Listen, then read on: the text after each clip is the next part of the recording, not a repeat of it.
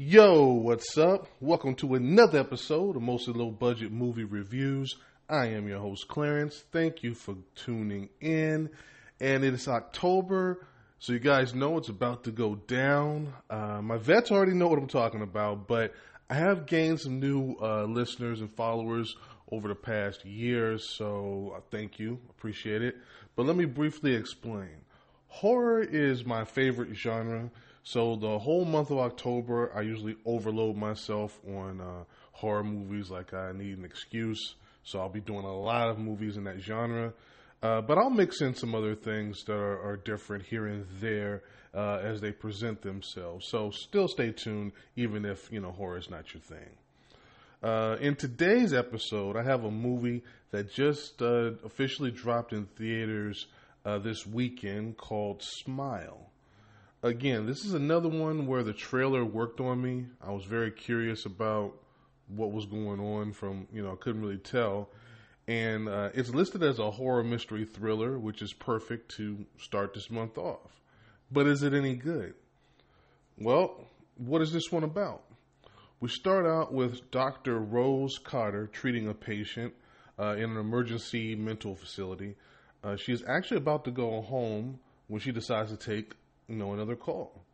A troubled young woman who just witnessed a traumatic situation, spoiler free, is telling the doctor that she sees things and no one else can see them and she's not crazy. So doctor's like, well, okay. She's trying to diagnose her and, calm her down. Then finally, right during the session, she sees whatever it is she said is pursuing her and wants to get her.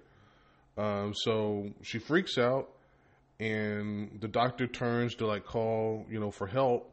And when she turns back around, she sees that the woman's nice and calm and everything. And then there's this huge smile that crosses her face. Spoiler free, something very disturbing happens at that point.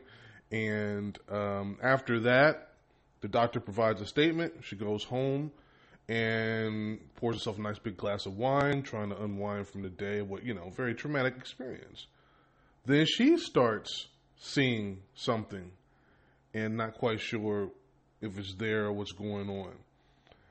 And that goes on for a little while, and then, she's trying to work and she's still seeing things.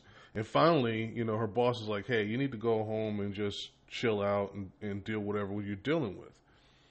And actually, that's where I'm going to stop. Because from there, she starts to investigate what happened to the young woman and kind of trace her steps backwards to try to figure out the origins of whatever it is that's going on.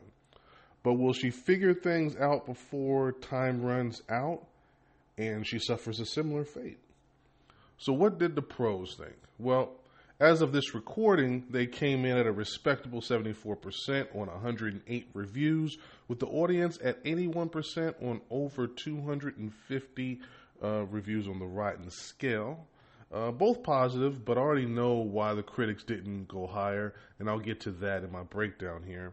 But what did I think? Well, let me get to these positives first. Well, first of all, I love horror movies that just make you feel uncomfortable and don't really allow you to relax for any amount of time. And they do this in various ways, everything from the false audio cues to the jump scare, or as I call them, startle scares.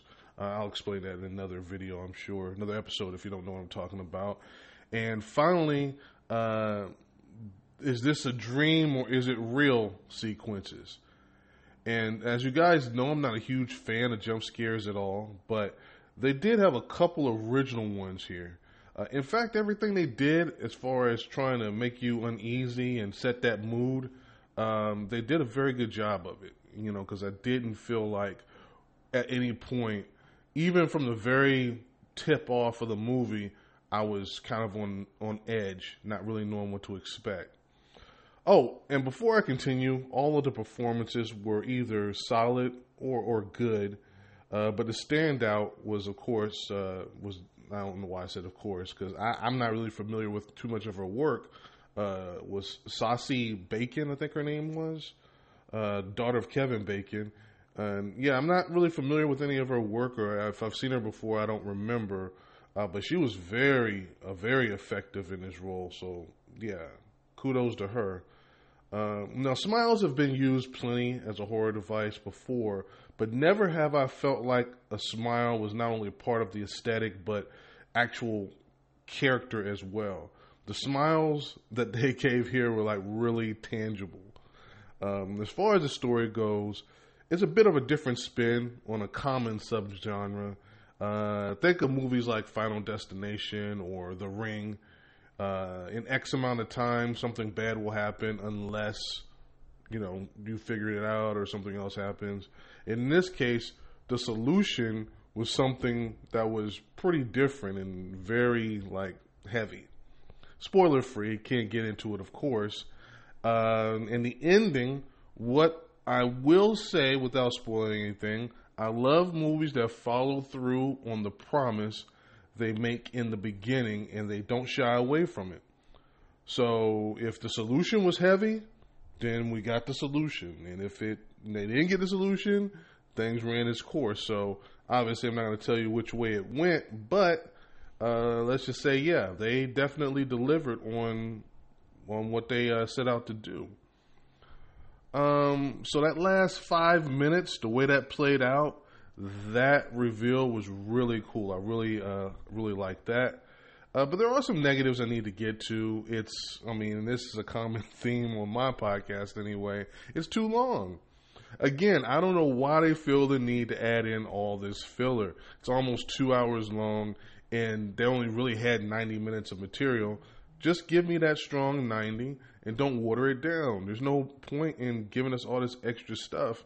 Maybe they felt like it was adding something to it, but there's a few scenes that we just didn't need. I didn't need to see her go by a train. There's just stuff we didn't need to see. It was just there just to be there. But I said most of the performances were good, but her fiance, he wasn't all that great. His performance, just paled in comparison in the scenes where they had to do things together. Once she started cracking up, he just couldn't bring up his emotional level to where she was. Her depth of her performance, his paled in comparison to her. So, and that's not, like I said, he did an okay job. He just basically, she outacted him. And it happens sometimes, but it was a little bit distracting in those scenes that they had together because he was that far below her in quality of his acting. The biggest flaw here is also its greatest strength because they kind of overplay their hand just a little bit. They use way too many fake outs and jump scares that by the end, like I said, that's what they're used at to make you super uncomfortable. But at the same time, if you do it so often and so much, you're always expecting anything that happens to be a fake out, or you're expecting that jump scare. You say, okay, they're framing this shot to do this, or okay, things are going too well, so this obviously is a dream sequence or it's fake. So personally, because of the way they did it, though, it was mostly done either in a way that I didn't expect, or the fake was so clever and ended in an unexpected way that it didn't bother me as much. But the critics had a big problem with that, and that's why it didn't score as high as it could have, because some of the critics just trashed it for, they call it a movie of jump scares or fake outs. So, and that was a primary reason, and they kind of have a point, but not so, like I said, not so much for me. I'm going to give it a bit of a pass for that. But I don't want to beat this one up too much. Did I enjoy it?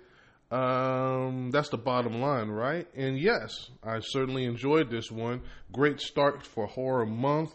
I'm putting this one right at an 80% to stay consistent on the rotten scale. The concept's been done to death, but I was a fan of the execution here and the follow through with the plot. They promised me something and they gave it to me. Not a lot of movies do that. And most movies don't have the guts to go where they went with it. That's another thing that I'll give them credit for. Another thing that made Hereditary so great, one of my favorite horror movies of all time.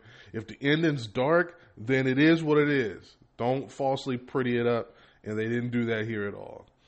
While they almost went too far with the jump scares and the fakes, it was original enough for me not to count it off too much for it. Bacon's performance was really strong and really kept this thing pushing forward. And all that adds up to obviously a much-watched movie for horror fans.